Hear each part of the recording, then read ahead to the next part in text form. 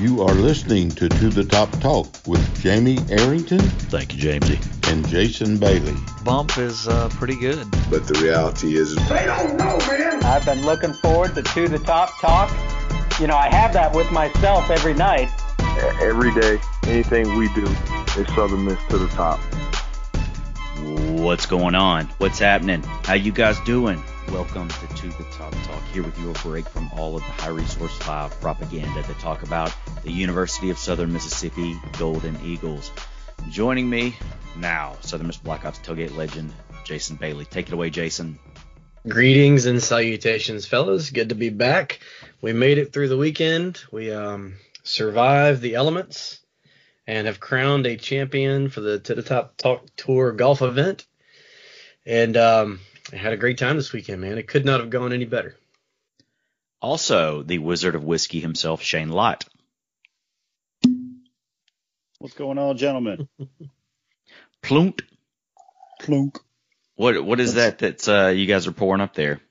That's the sound of happiness is what that is. But I know I've drank the sister bottle to this before while we've talked. But last year when the Honorable Mayor Toby Barker did his couple of Knob Creek barrel picks to benefit the Clem Terrell. It is Terrell, right? Please, after like 5 mentions, I should get that name right by now. But he did a 14-year pick that I know I've drank while we've talked before. But he also in that same group did an 11-year-old single barrel that sits at 120 proof. So it packs a little heat. Super delicious whiskey. Cheers to you, Mayor. Interesting choice for the 420 episode of To the Top Talk. Wow. Yeah. It is a 420 episode. I don't know that we've had one before. I don't know. Maybe we have. I don't know. In our old radio we should have days, I don't know. We should have Afro Man just in the background for the entirety of the episode. And maybe some Cypress Hill. Yeah, we'll have him in the. Yeah. He'd probably whack me over the head with a guitar or something. And you probably deserve it. I probably do deserve it. Quit running on stage, dude. I'm a floozy. So, Jason, tell us about the To the Top Talk tour this past weekend. Sounds like everybody had a lot of fun and some golf was played. Yes, and we got super lucky with the weather. The course was sloppy, but you know, to no fault of their own. I mean, I think it rained like, depending on where you were in town, like in between 5 and 8 inches in like a 3-day span. So it was just messy everywhere you could go. There was even some golfers out there at Timberton that had driven up from the coast that normally play at the Grand Bear. And they just shut the whole thing down. There's like entire holes underwater. So for as sloppy as it was out there, they did the best that they could and really bent over backwards for us the entire time and kind of held my hand through the entire process, because it's not like I, put on golf tournaments all the time. So yeah, the thing went good. So what happened was on Friday, we teed off from the first tee time was around 1 o'clock. The last tee time was, 1:40 or something like that. And then all the groups are off. We played a 4-ball event that day, teams of 2 versus each other for a point. So you had 10 guys on one team, 10 guys on the other team, 5 points up for grabs each day. And after the first day, Team Gold was winning 3-2. And so going into the second day, my team, Team Black, needed to make up some ground, and we actually did that. And coming down to the last match, which the last match consisted of who was in that match? Okay, Chris Moulds and Wade Whitaker were on Team Gold, and Matt Minshew and Jim Cole, our good buddy Jim Cole, were on Team Black. And Minshew and Cole were actually up either 1 or 2 after like 15 or 16 holes. And so I was thinking to myself in the clubhouse, we're about to have a tie. It's going to be 5 points to 5 points. And we were thinking about how we were going to do the playoff, and we had decided on this putting thing. And then it came down to the very last hole. They were up. Jim and Matt were up 1 over Minshew and Whitaker going into hole number 18. Moulds and Whitaker won the last hole, so they halved the point. So that gave the gold team a 5.5 to 4.5 victory over the Gold team, but it literally came down to the very last hole. And when we first started this thing off, I think we even mentioned it on here, that even though, I wanted to win and Chad teams wanted to win, but we really wanted everybody to have a good time, and we wanted it to be close. We didn't want one team to just completely dominate where the other team didn't have any fun. And it could not have come down any closer. literally the very last hole, like the last approach shot to the green. So everybody had a blast. It was like I said, the weather cooperated. I think the weather stopped about an hour before we teed off and started about an hour after we ended.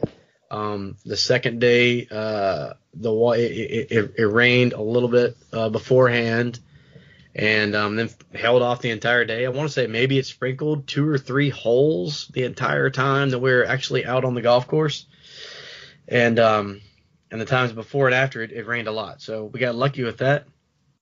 We had some fun on Friday night. Went out to Glory Bound. The plan was we were going to go to Live at 5 and see Royal Horses. And that got canceled because of the weather. So we all took off and went to Glory Bound and had a great time out there. Even went to 4th Street Bar a little bit after that. It's amazing that some of us made it to the Saturday round. But we did, and it was awesome. And I think everybody had a blast. We were able to raise some money. We raised right at $600 for the USM golf team, which I know doesn't sound like a whole lot, but there's only 20 people in this tournament. And people really stepped up in a big way, buying the mulligans, and we auctioned off a couple bottles of liquor that the Wizard was actually involved in. I text Shane, or maybe I called him right before we were going to do this auction. We had a bottle of Weller's full, I think it was, what's it called? Weller's Foolproof, Shane? Yeah, Weller Foolproof, and it was a single barrel pick of Weller Foolproof. So, and I looked this thing up, and, maybe the retail doesn't go quite as high as this, but from what I understand, from what Shane's told me, you just can't find these things.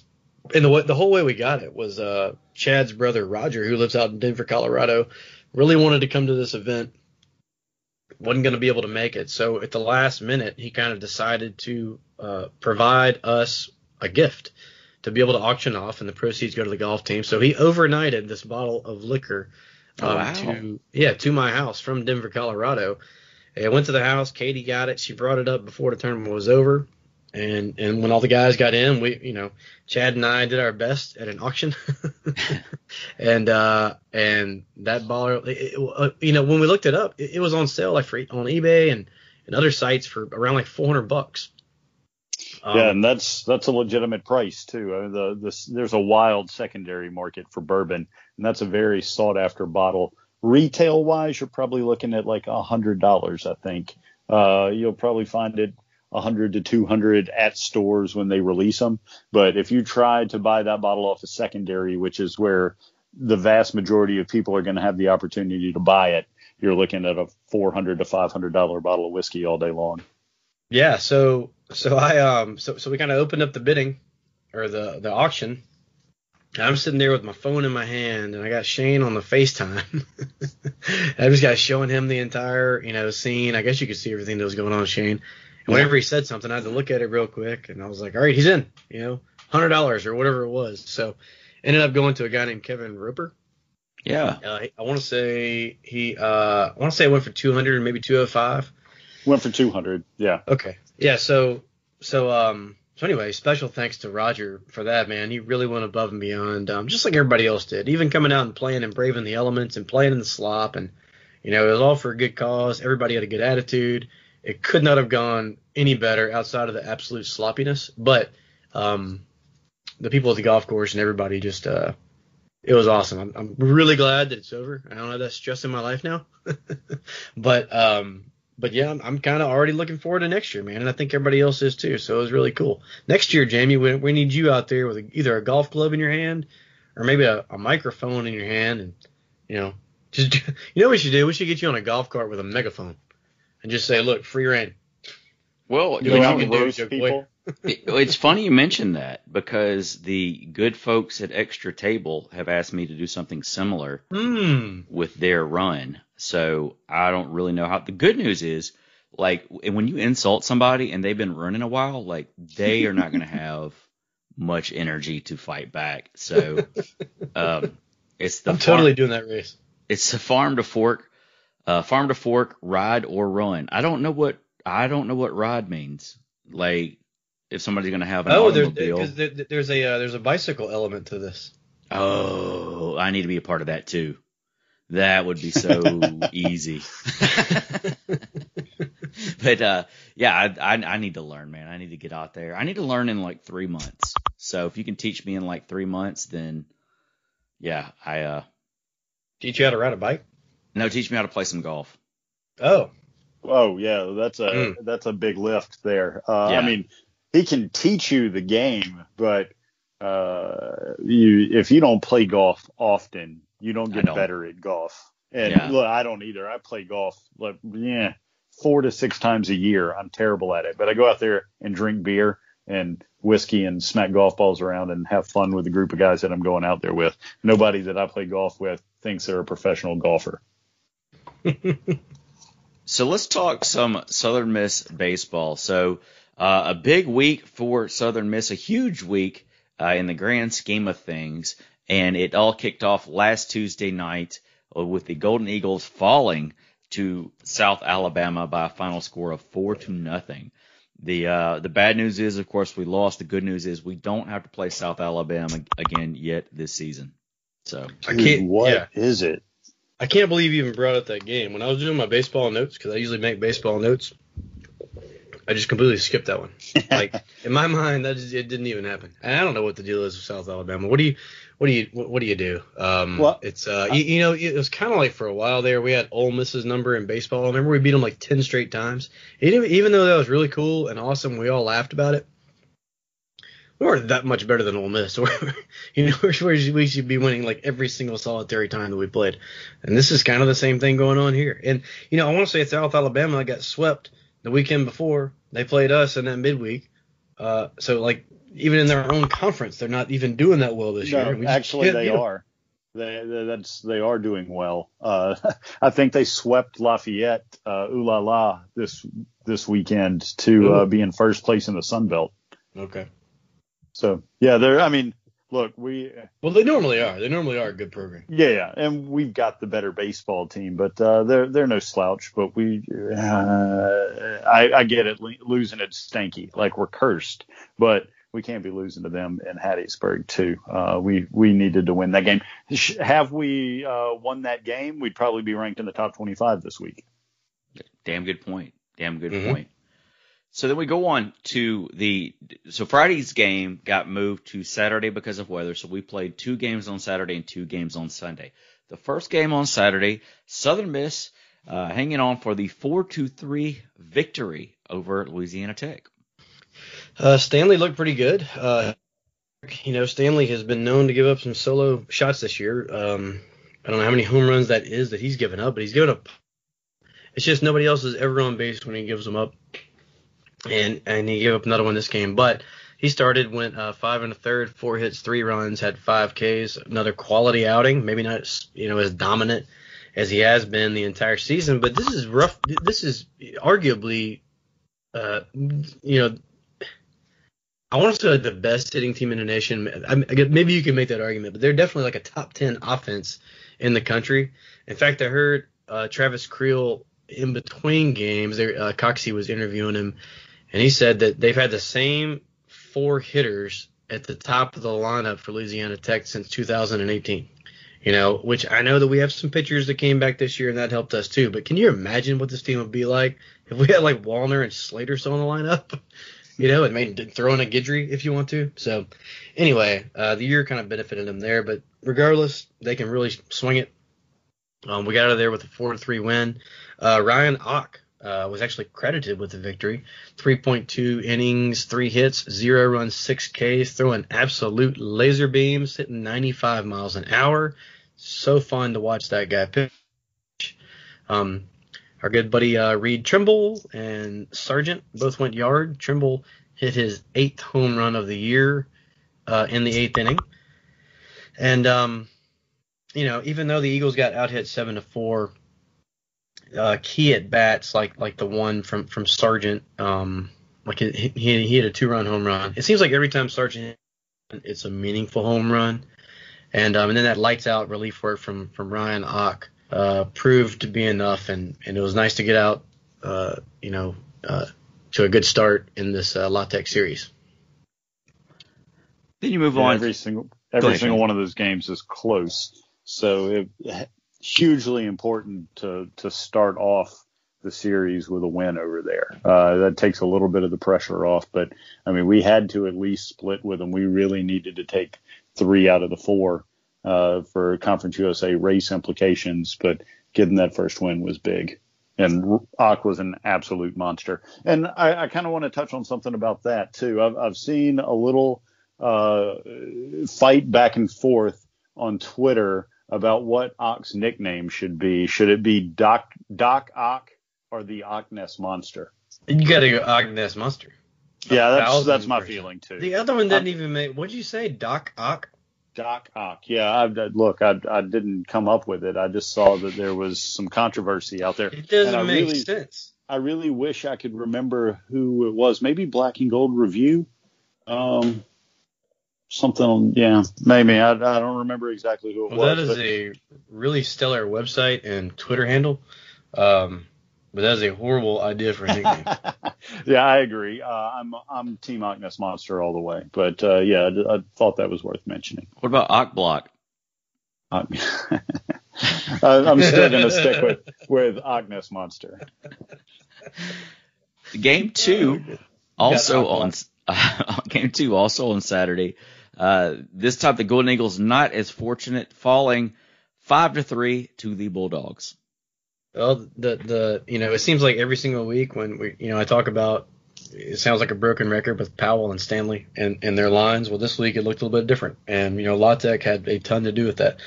So Powell did not have his best stuff that day, but he really battled, and I thought gave the Golden Eagles a chance. His line ended up reading 4 1/3, 8 hits, 5 runs, 3 Ks, 2 walks. A silver lining here is that Hurston Waldrop comes in the game out of the pen and just looks fantastic. Kind of mimicking what Ock did in the opener, honestly, as Waldrop went 3 2/3, 1 hit, 0 runs, and 2 Ks. So that was nice to see. Jennings with the win for Louisiana Technical. He had a great game. He's a good pitcher. 9 Ks through 6 2/3. And Southern Miss has kind of started to limit all of those strikeouts that plagued us in the beginning of the year, but Jennings was really dealing and got the better of our hitters. Danny Lynch, or DJ Lynch, or whatever you want to call him these days, hit a clutch game-tying bomb in the 5th inning, I think. Lynch is absolutely on fire right now, but at the end of the day, it wasn't enough, and the Golden Eagles lose 5-3. Yeah, it's Louisiana Tech's good. You got to give it to them. I mean, we've come out on the upper end of that for the last few seasons in a row, and I know we've talked about this before, but they've got a veteran team now, and we're not so much on that end of the spectrum with our team. We've got a lot of youth and new guys, but they're a tough team. I mean, they came out and took it to our best, and not necessarily just beat the brakes off of us, but won that game and did it against a phenomenal pitcher on our side. So tip of the cap to them. We move on to Sunday. The first game Sunday, the Golden Eagles getting the victory, winning 12-11. Yeah, this was an absolute thriller. And I tweeted out as much about my fingernails. They were completely chewed off by the end of the game. Southern Miss comes out on fire. 5 runs in the first inning, and then in the bottom half of the first, Tech got 4. McGillis hit a 3-run bomb in that first inning. Nice to see him. He hadn't had the best season offensively, but he's really played a solid defensive second base, and every now and then he has the ability to hit a ball like 500 feet. So it's nice to see him do that. Southern Miss got 3 in the 4th, 3 in the 5th, and 1 in the 7th. The 1 in the 7th proves to be kind of the biggest. And a kid that we've talked about a lot this year, being able to possibly, set all kind of records at Southern Miss and Etheridge. Etheridge had a bad day. He never walks anybody. He walked the first batter of the game. Only ended up going an inning and a third, 4 hits, 4 runs, and they yanked him. Chandler Best came in and really looked good, I thought. 2 2/3, 2 hits and only 1 run given up. Wee Hunt and Tanner Hall also came in the game. Got us about as close to the finish line as you can get us before we had to go to Ramsey to get that last out, and that ball almost got out of here, and that short porch out in left field, which, by the way, Louisiana Tech's field is an absolute crackerjack box. I know that the ball flies out of the peat a lot, but at least it's got big boy dimensions. This 315 on the line, 350 in the gap, and 380 to center is, I don't know. I don't know why you can't make your field. It's not like there's anything in the way. Y'all have been there. You've seen it. But anyway. Actually, I think there's like dorms in the way now. Dorms and a train track. Way back, So I don't know. It's a crackerjack box. It's really nice. I mean, it's one of the nicer stadiums. It's rebuilt. They did a great job with it, but it's extremely small. And I know we're on this side of the argument right now, but it's a little bitty field. Hey, Tech, ours is bigger. It's really nice. Don't get me wrong. I guess that's like comparing, I don't know, like old Tiger Stadium to Fenway. I get it, but at the same time, it's a crackerjack box. But yeah, we got the 12-11 victory. Montenegro with 2 hits. He actually had his hitting streak snapped in that first game. I don't know what it got up to. 15 games maybe. 15 games. That's good. Yeah. So Montenegro with 2 hits, Trimble with 2 hits, 2 RBIs.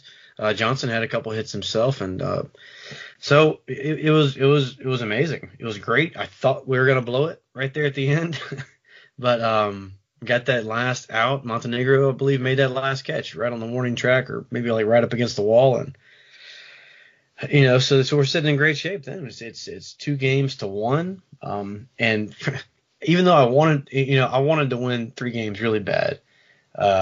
I was kind of satisfied at that point. I don't know about you guys. I mean, if we'd have gotten run ruled the next game, I don't think I'd have felt much different.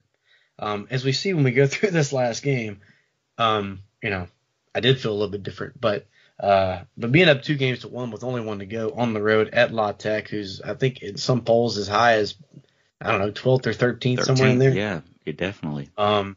That's huge, especially for where we all remember where this team was when we started the season. Not being able to hit, striking out all over the place, completely depending on good pitching, to we're just, kind of evolving into this pretty solid baseball team. So it's fun to watch. And you go to the final game there, and Southern Miss falls to Louisiana Tech by a final score of 7-6. Came down to the last out of the game.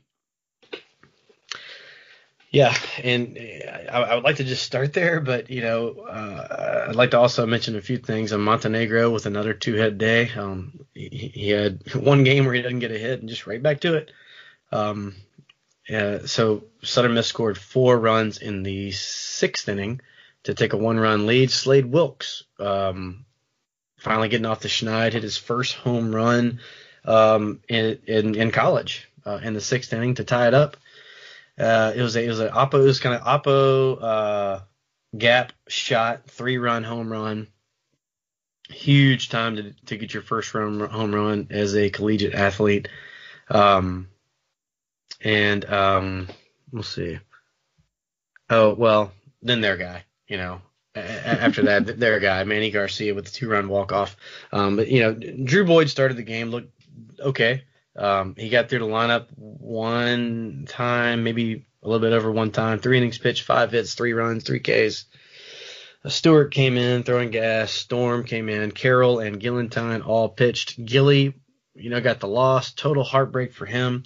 He's the one who gave up the walk-off with 2 outs in the bottom of the 7th. And the coaches know way more than I do about it. I think it's worth noting that Garrett Ramsey was not in the game to throw that pitch, even though Gilly was looking great and all faith in the world in him. At the same time, you got a closer for a reason. And even though he pitched the first game, somebody was making an argument on Twitter that he pitched the first game, he can't pitch the second game. It's completely false. I don't know. I'm not in a dugout. Maybe he had an arm issue.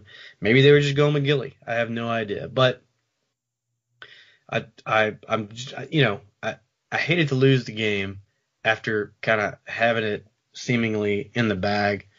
But at the same time, you got to tip your hat to Louisiana Tech a little bit. They did what they did. They came back and they were on the ropes, backs against the wall, and hit a 2-run walk-off jack at their home field. I'm sure everybody in the crowd went crazy, which if you look at the stats, it says that exactly 1,000 people attended each game. So I don't think that's accurate, but anyway, it was good. I mean, did you have any thoughts about not having our closer in at all? It was interesting because you were wondering there at the end, okay, like at what point do you start warming somebody up? We didn't start the inning out like that. It just kind of it was uncertain, but at the same time, I mean, he got it down there right down. I mean, he was down to the final out, so it's one of those things like, do you go with the hot hand or do you bring in your closer? Yeah, it's easy to second guess. Yeah, and by no means am I trying to point fingers or anything like that. I think they might have even questioned themselves maybe after the game, like, hey coach, do you think we did the right thing? And hey man, all the confidence in the world in our staff, and I don't want it to come across as I'm like, what the hell are these guys thinking? Because I'm not. But when you have one of the best in the country, even though he threw, I don't know, 18, 20 pitches that first game, maybe, makes you scratch your head just a little bit. But you can question anything after these close games like this between two super duper high glass baseball teams. You can question yourself if you send the guy from third. You can question yourself, should I have bunted the guy over? What if there's a million ways to second guess yourself, and that's just one of them. But at the same time, like I said, Gilly is awesome. So it didn't work out. And that's not the last time we're going to see them this year, I don't think. And the next time we see them, with the pitching staff that Southern Miss has in a tournament setting, I like our chances. Yeah, let's do it. I mean, you talk about two heavyweights just slugging it out. So out of the 8 games we played this season against Louisiana Tech, 5 out of those 8 were decided by 1 run. And in this series, 3 out of 4 of these games were decided by 1 run, and then 1 game was decided by 2 runs. So you had 2 very, very evenly matched teams, slugging it out right now. So, yeah, hopefully we get to meet them again, hopefully in the championship game. That'd be nice. Do you guys have any idea how the brackets would shape up in order to have us versus them? Well, they would need to start off on the opposite side of the bracket. So we would need to be the 2 seed? Well, I think right now we're the 4 seed. Right. So How does that? So they would, if they were the 1 seed, then we'd be on the same side of the bracket. But if they're the 2 seed, then we would not be, or the 2 or the 3, they would be on the opposite side of the bracket. So I don't think we would be. I don't think they're the 1 seed right now, if I'm not mistaken. I could be wrong about that.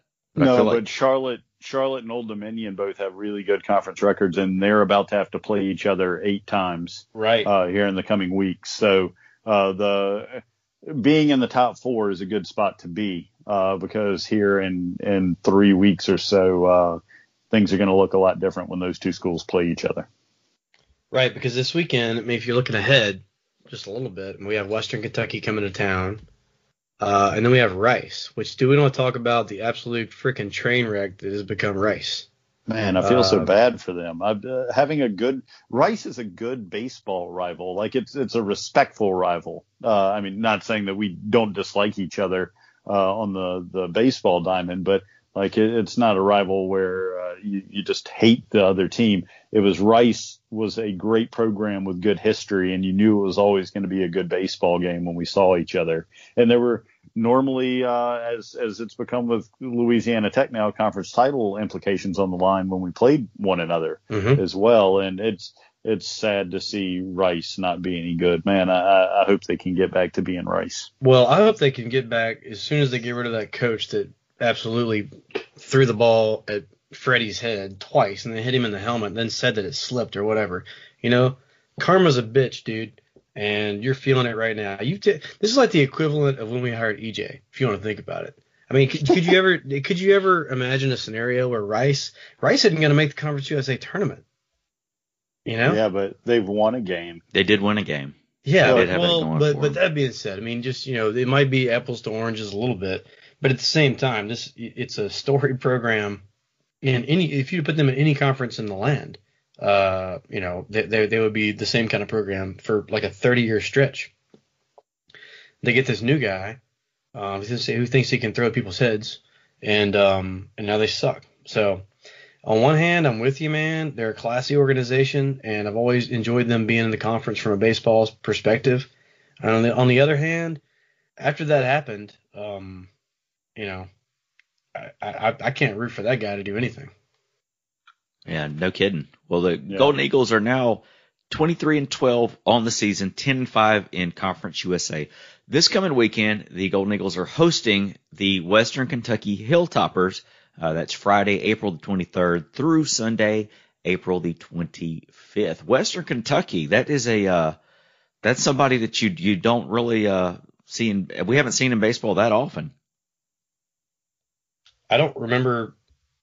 I mean, outside maybe I don't know. What's our record all time against Western Kentucky? Have we played them at the Pete? Am I just forgetting? I don't know. Like, I don't recall. Surely we have at some point. I don't know. You know, we had that weird thing in football where, you know, we didn't play them for the longest time. Good. Yeah. Their stupid shiny helmets. The football team is dirty. They always, it seems like it's gone through a couple of coaches too, and they still kind of play dirty, just jabs and dirty tactics, trying to fight all the time. I don't like Western Kentucky. Mm-mm. So we've got them at home at the Pete this coming weekend. As far as right now, the RPI, the latest from Warren Nolan, we are ranked 16th in RPI. So we're going to have to do some winning to hold that spot given our remaining strength of schedule. But that's a great place to be in right now, especially since we're only a few weeks away. If you recall, they're naming the host sites for the NCAA tournament early this year. So we will see. We'll see what happens. This is a much better place than I anticipated us being in. Who's Tech got the rest of the way? Tech, I mean, it's a lot of conference teams. They've got Marshall, Middleton, FIU. They're at LSU, and they've got UTSA and Old Dominion. Well, at least they've got Old Dominion. I was about to say, Old Dominion or Charlotte, do we? Until the very last thing you said there, I was like, oh, crap. Yeah. But at least at the very end, and look, Louisiana Tech still lost the game to UAB. UAB's horrible. You know, it's not they can't be beat. So all we have to do, and at the same time, we didn't even get to play UTSA our final game, and we did beat them by 15. So this is not over yet. You know, they've still got that. I mean, we have to take care of business. Don't get me wrong. We can't. I mean, I think 3 out of 4 against Western Kentucky is a must. Maybe even a sweep, but at least 3 out of 4, and probably the same thing versus who did I say? Middle Tennessee. Oh, Rice. Well, Rice. Let's just beat the hell out of them, and then we got Middle Tennessee and Florida Atlantic. FAU's down this year. Middle Tennessee usually sucks. Rice sucks. Western Kentucky sucks. You know, we're kind of in good shape, honestly. If you think about it, we're in pretty decent shape. And then Tech having to play Old Dominion again. So, hey, it's kind of like our golf tournament. It looks like it's going to come down to the wire. I mean, I guess, you know, we still got a lot of baseball left, but the way the Eagle pitching staff is and the way the hitting has come around, it's hard to look at any of our remaining series and go, you know, that one's going to be a problem. So we'll see what happens, but we're in pretty decent shape. We haven't lost to a Conference USA team not named Louisiana Tech yet. It's like Coxie, you know, jinxing us there. Well, look. Adding into a double play in 7 years. 4-6-3. I don't expect us to go, undefeated the rest of the season. It's baseball. There's a lot of games to be played. In a 4-game series, somebody could sneak up and get you any weekend. It's hard enough to sweep a 3-game series, let alone a 4. So we'll see what happens. A lot of baseball left to be played.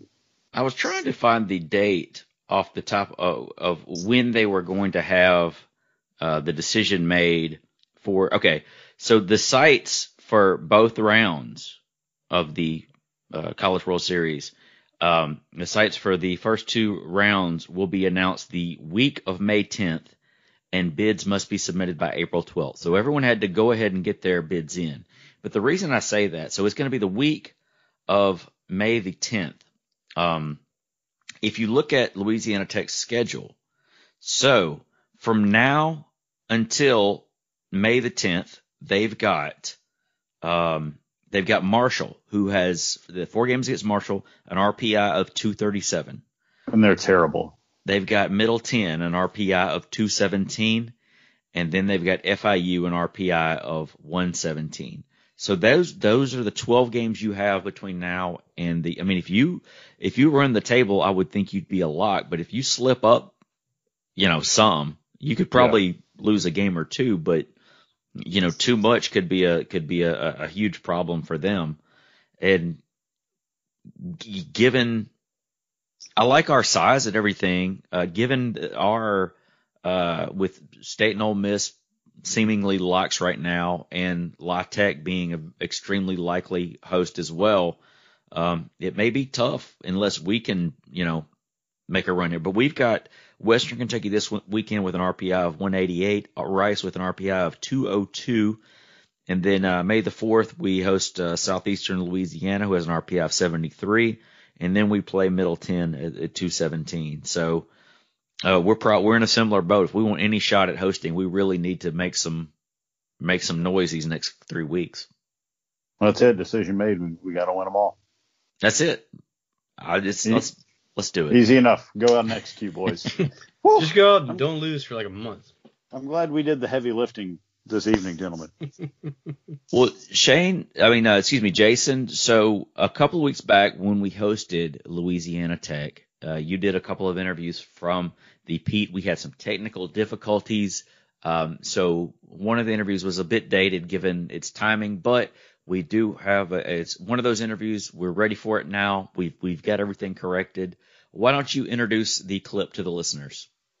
All right. I hope everybody enjoys this. This is my interview with none other than Mauricio Momo Montenegro. All right, it is the going into the bottom of the 5th, so it's the middle of the 5th inning right now, and I ran into a guy that I've kind of wanted to interview for a while. His son plays on the baseball team and is really a fan favorite. Actually, got the honor of getting a fathead made for himself down the right field line this year. So anyway, so I ran into Mauricio Montenegro. Did I get that name right? That's all right. That's good. Yeah. Okay. Great. I had to ask Big Rick. I said, I always call him Momo. I know that's not his name. What's his real name? So he told me.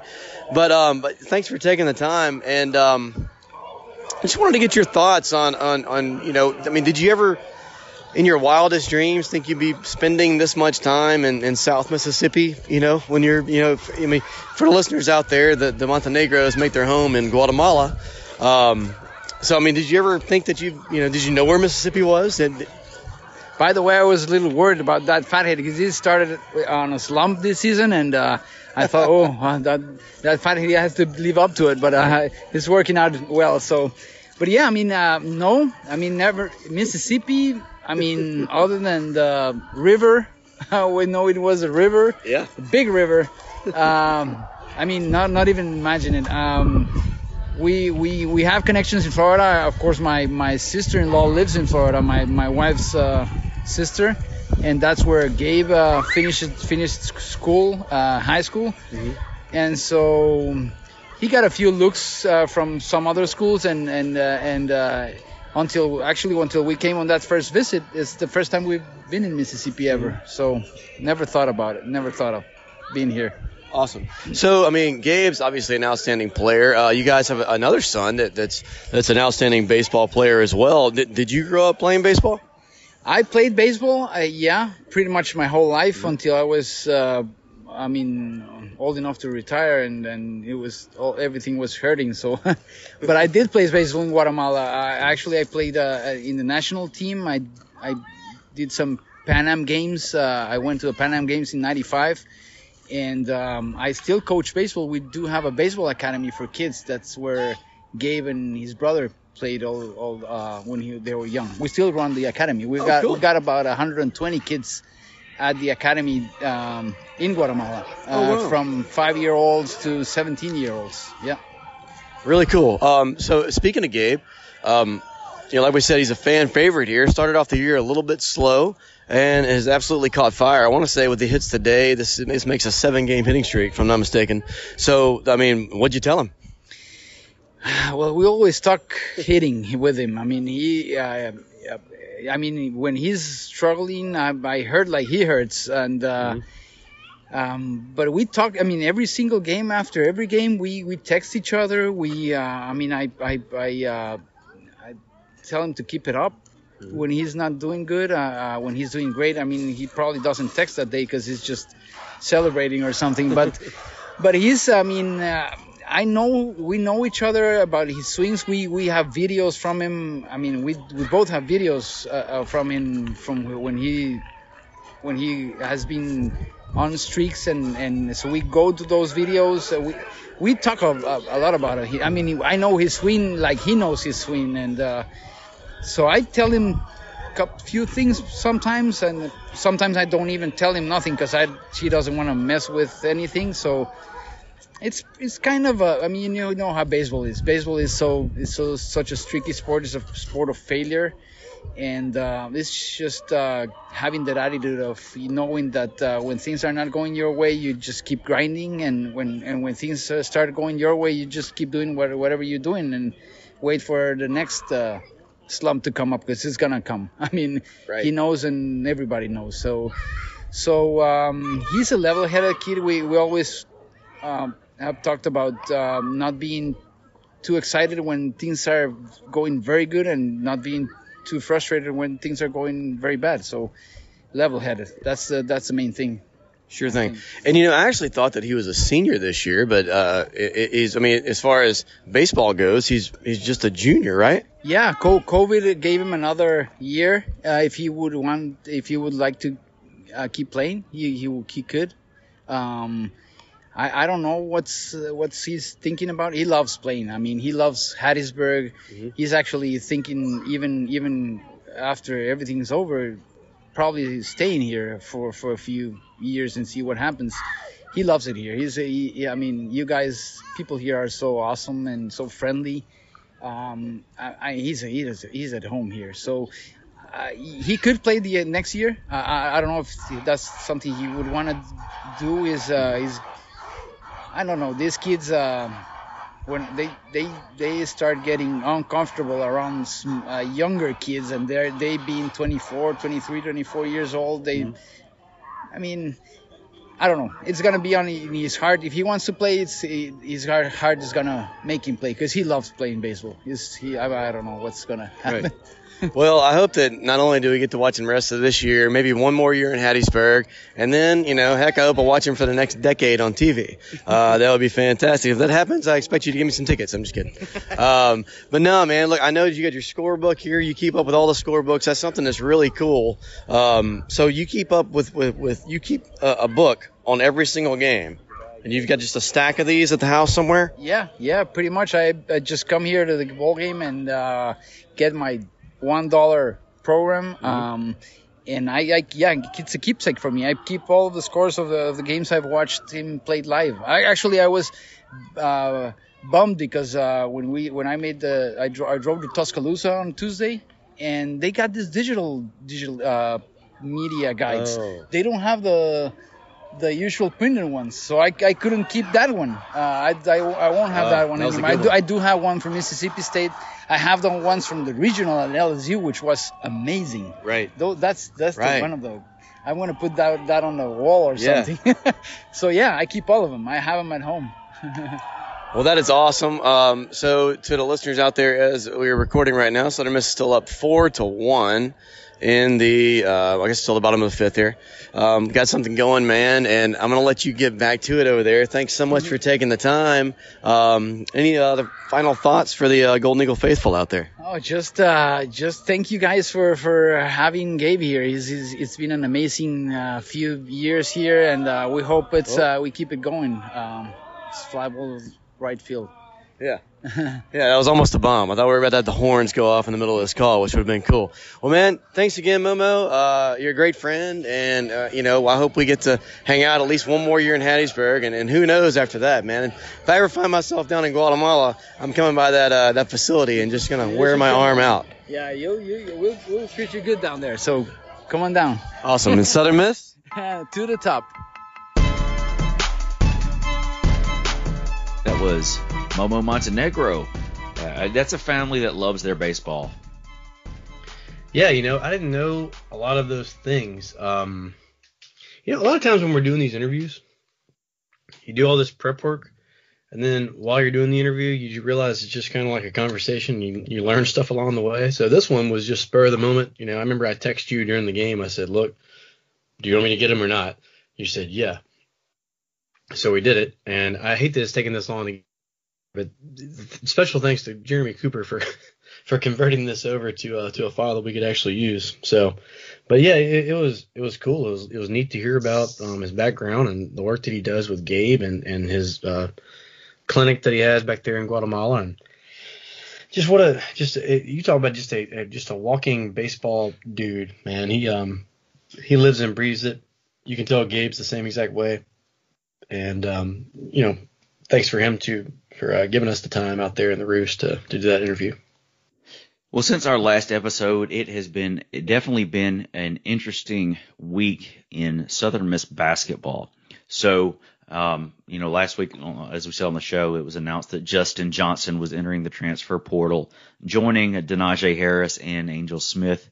But it was announced the other day that Tyler Stevenson was also entering the portal. The Golden Eagles, arguably the best player on the team right now, the big man, come a long way the past few years, just up and decided to enter the portal. So kind of a surprise to the fan base, but, definitely next man up.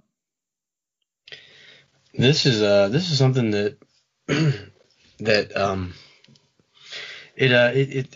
having to choose my words wisely here, because by no means do I want to bang on the kid for the choices that he made. I'm glad nobody remembers like the decisions that I made back when I was that age, but I'm a little bit hurt by this one. I mean, to my knowledge, we're the only program that gave Tyler a shot, period. He earned a scholarship and came on and could not have played any harder. We could not have marketed him any more than we did as a university, and to just kind of walk away right at the last minute, it shocked me. It absolutely shocked me that he would be the guy to do this. So I don't know all the ins and outs of it. I'm just a fan. We don't go to these practices. We don't talk to the people and all that, but I'm just a little hurt and kind of a little shocked that he would go this route, and I hate it for him. I hope that he goes wherever he goes, ends up like going to the NBA and making millions of dollars and whatever, and has the best life of all time. But for me personally, he loses a little bit of that. Loses a little bit of that luster of being like his legacy, right? His Southern Miss legacy is just tarnished a little bit in my eyes. But I don't know. I like I said, I don't want to bang on him. I hate it. I would like to know the reasoning behind it, but I don't think we're ever probably going to get that. And whatever. Next man up. And he's definitely come a long way the past few years, and he's definitely it's been fun to watch him grow. And each case is different.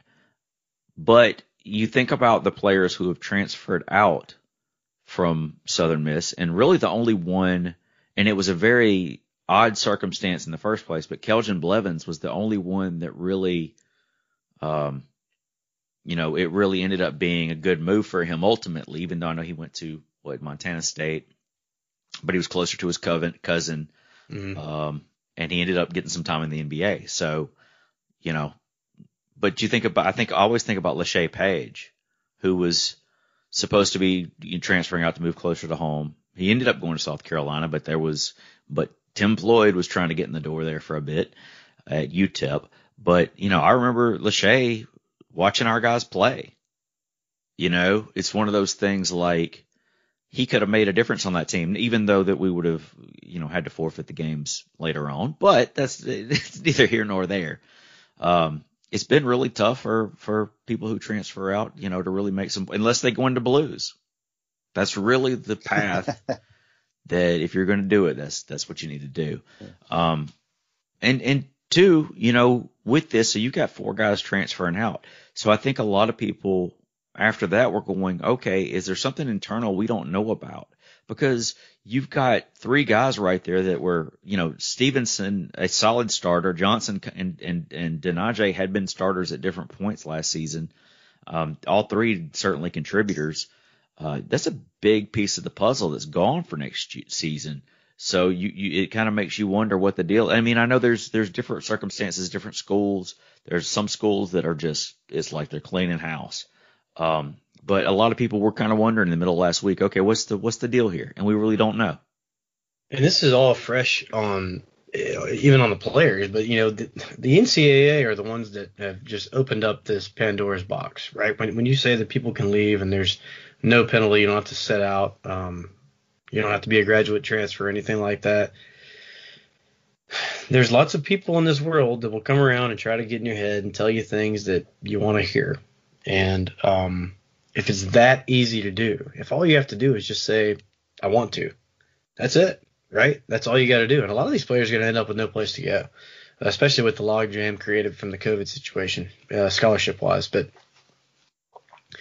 the grass is not always greener. And look, I'm a homer beyond all homers, and I'm completely hurt by this move. But I think the NCAA has a little bit of the blame, you know, in this thing as well. So it I don't know. It is what it is right now. We've benefited a little bit by getting this dude from St. John's coming in, even though he's only a 1-year guy. But so I guess you can look at it both ways. But I don't know. My last point on Tyler, it seems like we took him in when nobody else would. We developed him.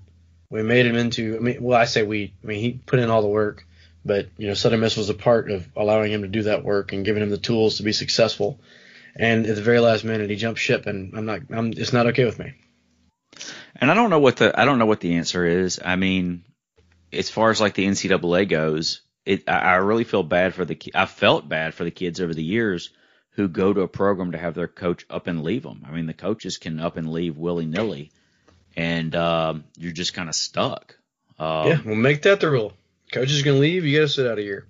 Whoever hires the coach, you got an interim for the very next season. Yeah, I don't know. I don't know how that would work out. I don't know. I don't necessarily agree with that, but I don't know how you would make that work. But yeah, it's different now. But as with any other time in sports, you have to adapt. And so that being said, things got a little brighter as the week went along, and it was announced that we had our first signee, Rashad Bolden, a 2-time member of the Clarion Ledger Dandy Dozen. He's a three-time state championship, 2-time. He was the title game MVP.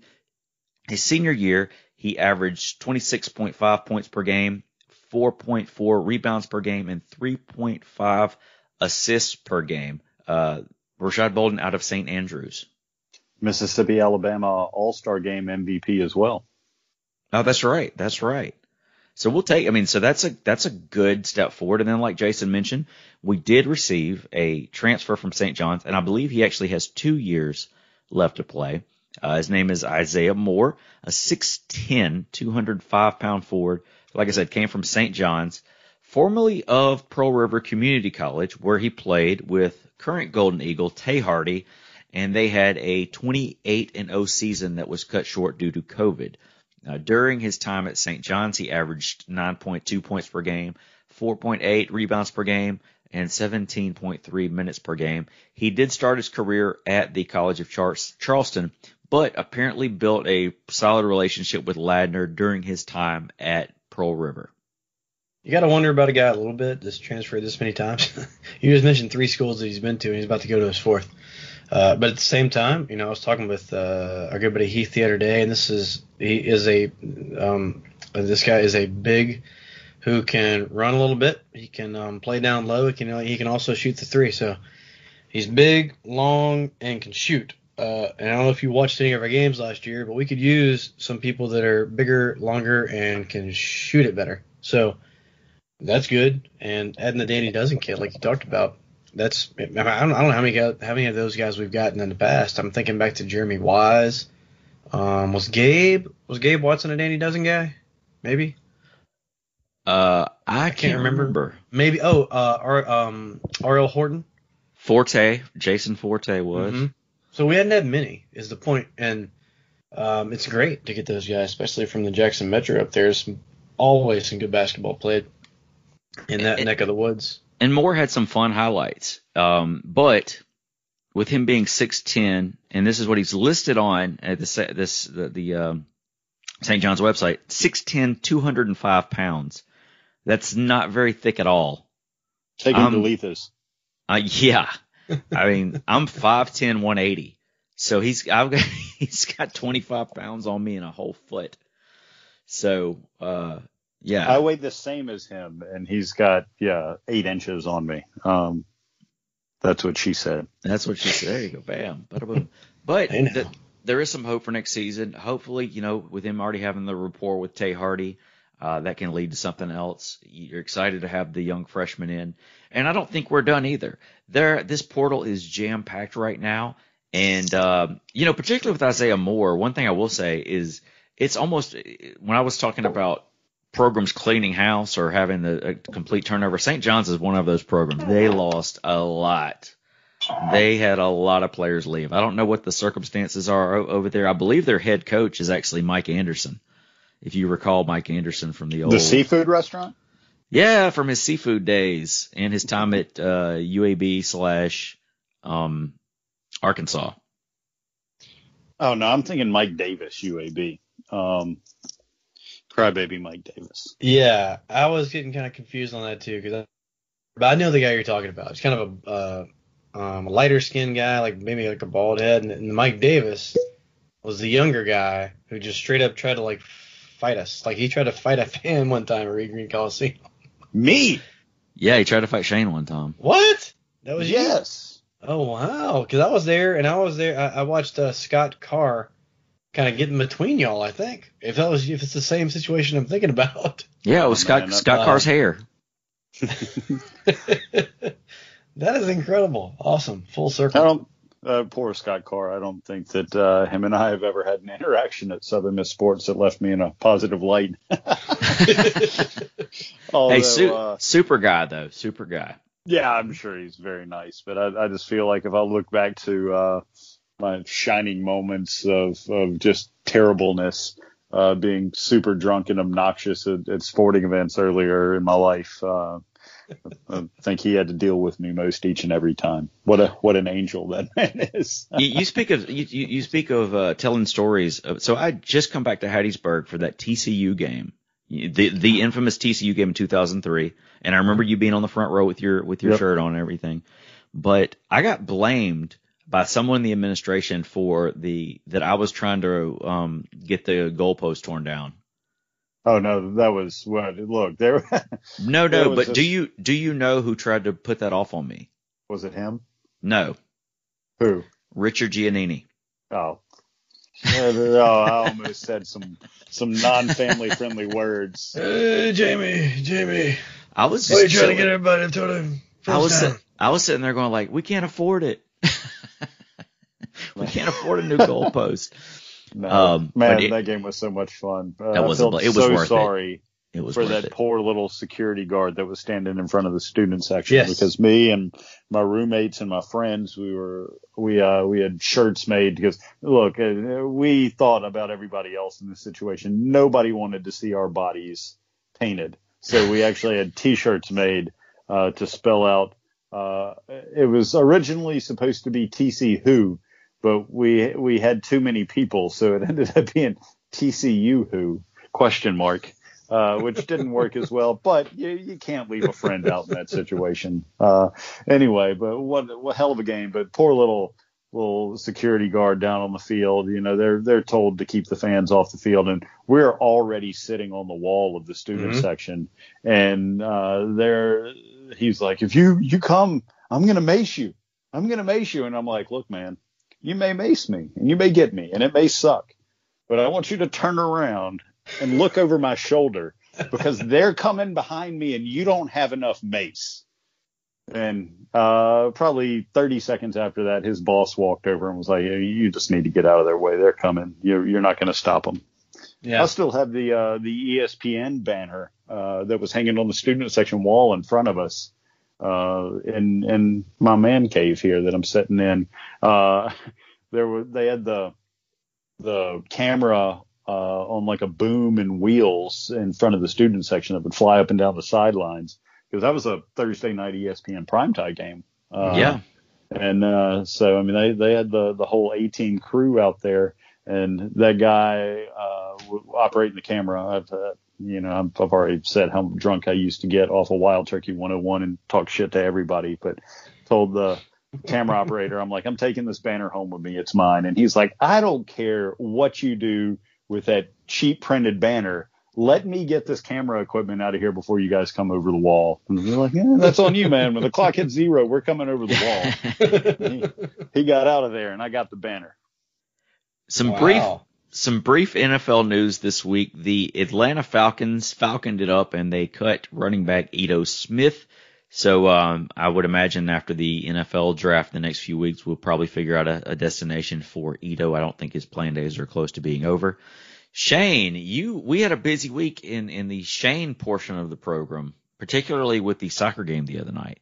Man, look, we could have asked for a better outcome, and the fact that we would have taken down a top 25 ranked team in the semifinals of the conference tournament, but what a battle that was. I know a lot of people tuned in because there was a lot of chatter on Twitter that night to watch the ladies, which goes to show, I feel like if they got better exposure, if they had more games on an ESPN Plus platform, they'd have a pretty good following. I like the U.S. women's team. I watch a little bit of soccer. I would definitely catch some soccer matches if I could get them. Mm-hmm. So, hey, I mean, conference leadership, step up, get those ladies, get everything off of crappy Conference USA TV. For the love of God, the Sun Belt has everything on ESPN Plus. Get it on ESPN Plus where people can watch it. Does it matter if you make $5 a month from 23 people, if only those 23 people can see it? But I'll get off that rant. And we'll get back to sports, but it just drives me crazy. The lack of exposure, it keeps a lot of these programs from growing. If it goes to show again that enough people were excited about that match and watched that if those games were available, more people would tune in.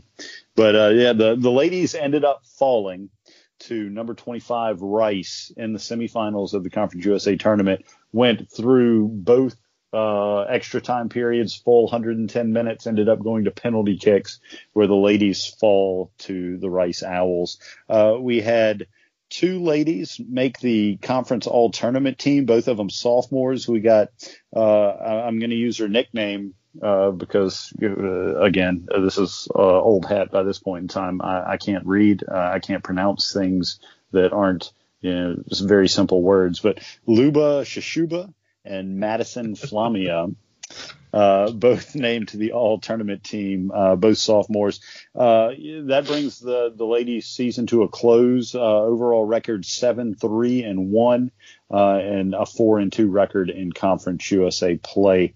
Some notes about the season that they just completed. Best winning percentage in program history. undefeated at home this year, and the highest RPA rank to end the season in program history at 56. So it seems like, the soccer program's been making steady progress. So hopefully we can keep that going. Soccer's a fun sport to watch. I'd definitely like to see the Lady Eagles do well and build a nice following there in Hattiesburg. So the Lady Eagles season's over. Moving on to track, which is just getting into the swing of things. Track teams competed in Auburn, Alabama this past weekend. 2 school records were broken, the men's 4x400 meter, and Landon Chalden in the 400-meter hurdles broke school record as well. And on top of the 2 school records, 16 personal bests were set. We had 2 first-place podium finishes. When the men's 4x400 team broke that school record, they also won that event. That's Chalden, Johnson, Evans, and Butler on that 4x400 relay. And then Trey Johnson won the 400-meter. That is the 4th consecutive meet that Trey Johnson has won the 400 meters. The dude's just he's the Flash. It doesn't matter the level of competition. It doesn't matter home or away. That man is winning the 400 meters. We also had a couple of second place finishers. Landon Chalden, when he set his school record, he placed second in the 400 meter hurdles in that event. And then, we're not going to go a week without mentioning our high jump guys. Eric Richards tied for second in the high jump. We had some third place finishers as well. The women's 4x100 relay team of Flagler, Green, Varnell, and Benson were a third place finish. Corvell Todd tied for third place in the high jump. So there's our other high jumper. And Patricia Johnson was third in the women's long jump. That was all the podium finishes for us this past weekend. Next up, they're actually off this weekend, and then May 1st and 2nd, they're back up in Starkville for the maroon and white invite. That brings us through to track and on to softball. Softball only had 1 game since we talked to you last. They fell to Mississippi State 2-3 in 8 innings. That's 2 meetings against the Bulldogs this year and 2 very close extra inning losses for the Lady Eagles. It's been tough sledding against the Lady Bulldogs. Next up, Wednesday evening, April 21st, the ladies are at Bama. And then this weekend at UNT for doubleheaders on Saturday, or University of North Texas, for doubleheaders on Saturday and Sunday. Men's tennis, last time Jamie and I talked, the men's tennis social media person had disappeared, and we were really worried. I'm still worried about this person because I'm not sure that they've reappeared. The only thing that has come from the men's tennis Twitter account since we last talked was a retweet of the Lady Eagles soccer victory over Florida Atlantic. So that could have been a cross-platform. Somebody logged into the wrong account. I am really concerned about the men's tennis social media person. Please, somebody reach out to us. Let us know you're okay. I did find out from the website that we did end up losing that match to South Alabama 2-5. So somebody is alive and updating, but our Twitter person is still missing. The last 2 regular season matches for the men's tennis team, unfortunately, were canceled. Next up this weekend in Charlotte, North Carolina for the Conference USA tournament, April 23rd through the 25th. Women's tennis in a similar boat. Saturday's match at UNO was canceled. So next up, starting Thursday in Denton, Texas, the women's tennis team is playing Middle Tennessee State University in the conference tournament there as well. Men's golf, last time we talked, the men were currently in the lead in the West Virginia Mountaineer Invitational. In the 3rd round, they did fall to 2nd place, but finished second in that tournament. Bryce Wilkinson was named the Conference USA Co-Player of the Week after an even par score of 216 over the 3 rounds, and finished second in that tournament. Next up is the Conference USA Championships in Texarkana, Arkansas. That'll be Monday, April 26th through the 29th. Women's golf is currently playing in the Conference USA Championships.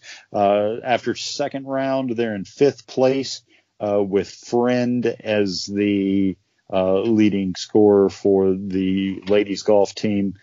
She is tied at 9th at the Lake Javita Golf and Country Club in beautiful Dade City, Florida. Last but not least, the beach volleyball team had a lot of matches since we've last talked. April the 13th versus Southeastern Louisiana. They won 5-0, and then later on that same day beat University of New Orleans 3-2.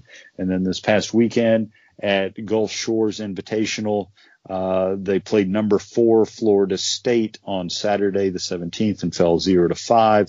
Then fell on Sunday 3 matches to Tulane. The first one was a 1-4 loss. Number 7 TCU was a 0-5 loss, and then another 1-4 loss to Tulane to finish out the day. Next up for the ladies is the Conference USA Championships, which will be this weekend, Friday, April 23rd through Sunday, April 25th in Huntsville, Alabama. So it sounds like this will be the last busy week for the non-revenue drawing sports. A lot of Conference USA tournaments coming up this weekend and the beginning of next week. It looks like there for a little while we'll be down to baseball and track.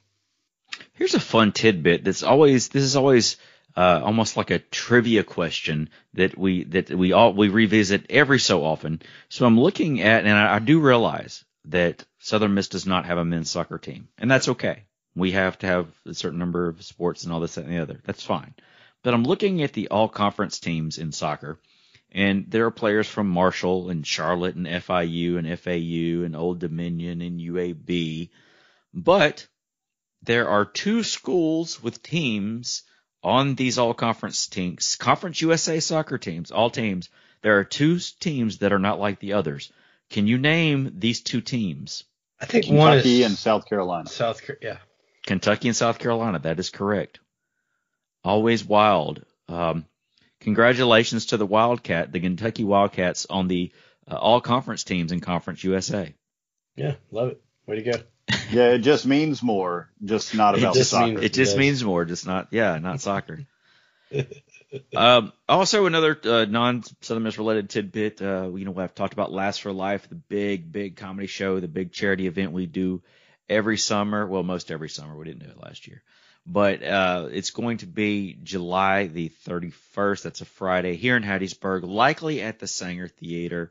But the headliner this year is Nate Bargatze. Go check him out on Netflix. And then the opening act is Leanne Morgan. And your wife probably knows about her from Facebook. So it's going to be an amazing show. But tickets are going to go on sale Friday, May the 7th at 10 a.m. I fully anticipate there being a lot of demand for these tickets. So if you're planning on going, prepare yourself, set your calendar. Friday, May 7th, 10 a.m. Tickets are going on sale. Nate's a big draw, folks. Jump on those tickets. It's not going to be just Hattiesburg people wanting to get in that theater. Please remind me if you think about it. I know we're going to do these shows a lot between now. Well, not a lot between now and then, but at least a couple shows between now and then. And I do not want to forget. I think these tickets are going to go super quick, man. So. And Nate has a huge following, but I've had a lot of requests from the gals who want to see Leanne Morgan. So I think it's kind of one of those perfect storm things where you've got 2 draws that draw 2 different crowds, and they're going to be competing to get these tickets. So, I mean, it's exciting. I love playing for packed house. So hopefully we do have a packed house. Hopefully we do have enough of a safety net to have a packed house by then, and hopefully it's a great time. But yeah, May 7th, mark your calendars. I think we have jibber-jabbered enough. Do you guys have anything before we shut it down? I have to give a few shout-outs. So I know this is going long, but I have to give a few shout-outs from this last week. And Number one goes to my wife Katie for all the Jello shots that she made and helping me pack all the bags, the swag bags for the golf tournament, and just the setup and everything that went into that. Talking noise to me during the auction. Yes. She did do that, didn't she? Uh-huh. Special thanks to Will Taylor from Glory Bound Euro company or restaurant, and for supplying the $25 gift cards for our close to the hole and longest drive competitions that we had during play. A big thanks to John Smith for the Yuengling beer that he provided. I'm actually drinking some of this beer right now. It's called Flight. Next generation of light beer, 2.6 carbs, 95 calories, and 4.2% alcohol by volume. It's one of those beers you can drink. Like, it's one of those beers that we really need during tailgate, where you can just drink it like the entire day and always be doing something. And it's not one of these high gravity deals that Shane drinks all the time. Man, that's regular Yuengling for me. Is just if you need to pound a beer, that or Modelo Especial is actually my jam. I drink an obscene amount of Modelo. Yes. Special thanks to Jim Cole for supplying that. I thought about those swag bags that we had. Most of the stuff that went into that was from Jim, and the rest of it was from our good buddy Chad Dickens that he got from his liquor reps down there at the store he operates. Special thanks to Roger Dickens for that bottle of Weller's that we were talking about. That was above and beyond. Ron Hickman and Richard Walsh from at Timberton Golf Club, they like I said, they bent over backwards to help us out. Actually provided donuts that second day and coffee for everybody, and they kind of felt bad for the course being so sloppy and they couldn't do anything about it. But so at the very end of the tournament, he went and got an individual envelope and put each player's name, all 20 players' names, on their own little envelope on the outside. And it's a free pass to come play another round at Timberton. Oh wow, that's awesome! Yeah, free greens fee. So that was awesome. He came and just hobnobbed with us. And you know what? That's another guy. Ron Hickman is a guy that we should probably interview at some point. He has officiated 30-something USGA events like the U.S. Open, all these huge, the PGA Championship, all these huge major tournaments. Every time they announce his name, they're like, the official for this group of, like whatever, Tiger Woods and Rory McIlroy is Ron Hickman out of Timberton Golf Club in Hattiesburg, Mississippi. And it's cool. And he's a very interesting guy. He knows a lot. And I'll tell you, okay, real quick story. So Chad asked Ron, he said, hey, I want you to take a look at this swing on my phone. And I want you to tell me your honest opinion and see if you can give me a tip or two. So Ron watches the video on the phone, and he looks up at Chad. And he looked up at Chad, and he goes, "Do you own a tennis racket?" That was incredible. So speaking of Chad, man, thanks for all that he did. I couldn't have done it without him. We pulled this damn thing off. I don't know how it happened, but we did great. Thanks for all the participants that agreed to play in this tournament. And that's about it. Biloxi Shuckers. I saw earlier today the Biloxi Shuckers are back. They start their season off May the 4th, so can't wait for that to start back up. Yeah, I got to get down there for some kind of baseball in Biloxi. Mm-hmm. Shane, you good? Yeah, well, I mean, this is completely random, but not so much. It's related to the Shuckers being back in business. North Carolina is a giant baseball state. There's countless minor league teams and things like that around here, as well as East Carolina's having a phenomenal baseball season this year. North Carolina and NC State and Wake Forest usually have good baseball. So I'm lucky to still be surrounded by really good baseball, but there's a new minor league team that has popped up, I believe, in the Greenville, North Carolina area called the Disco Turkeys. And their mascot is, oh man, what do you call those things? Turkey? No. Why am I drawing a blank for this? Whiskey is why. It's the big birds you see them at the zoo, very colorful. Peacocks. Their mascot is a peacock, but they call them the Disco Turkeys. And I'm going to end up ordering a shirt or a hat. Their gear is pretty sweet. And your mascots, you're called the Disco Turkeys, but it's a peacock, and it's a peacock wearing like a leisure suit.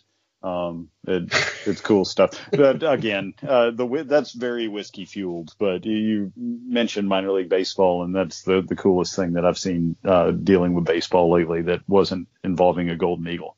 From now on, when I go to the Hattiesburg Zoo and I see the peacocks walking around, that's damn sure going to be a disco turkey. A disco turkey? Yeah, man. I dig it. I don't think I had ever been exposed to that term before, and it took me seeing like the full logo for it to sink in. I'm like, oh, a disco turkey's a peacock.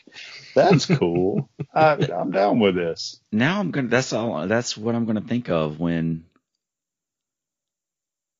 Yeah, don't finish that statement. We don't need to know. That's between you and Melissa. Do you remember last year that there was it last year or the year before last? I can't remember. But there was a minor league baseball team with Fresno. The Fresno Grizzlies did a Coming to America night where they wore Zamunda jerseys and they had all the concession stands were McDowell's, and that was amazing. Have both of you seen the second Coming to America yet? I have not. What'd you think about it, Jamie? I liked it. It was different from what I expected. Definitely a different storyline, but I thought it was good. Like the ending was clutch. Like regardless of what you thought about the movie, the ending like made up for any, if anybody was upset, it was made up for at the end. I wasn't upset at all. Coming to America, the original, is my favorite movie ever. It's a comedy masterpiece. I mean, the movie is great. I've seen the second one 3 times now. I don't know how many times I've seen the first one, but man, that's an unbelievably funny movie. And I was pleased with the sequel. After such a long hiatus, there were really high standards to live up to there. And I don't feel like it let me down. Obviously, I've watched it more than once, but yeah, the ending really brought it home. And one of the head writers, a Southern Miss grad, and David Sheffield, who has done Jim Cole's podcast. Yeah. So this is not a completely random sidetrack that we went down. This is absolutely has to do with Southern Miss. Well, I hope you guys enjoyed all the Southern Miss talk and all the sidetracks. We'll be back at it again next week. Hope you enjoyed it. And as always, Southern Miss to the top.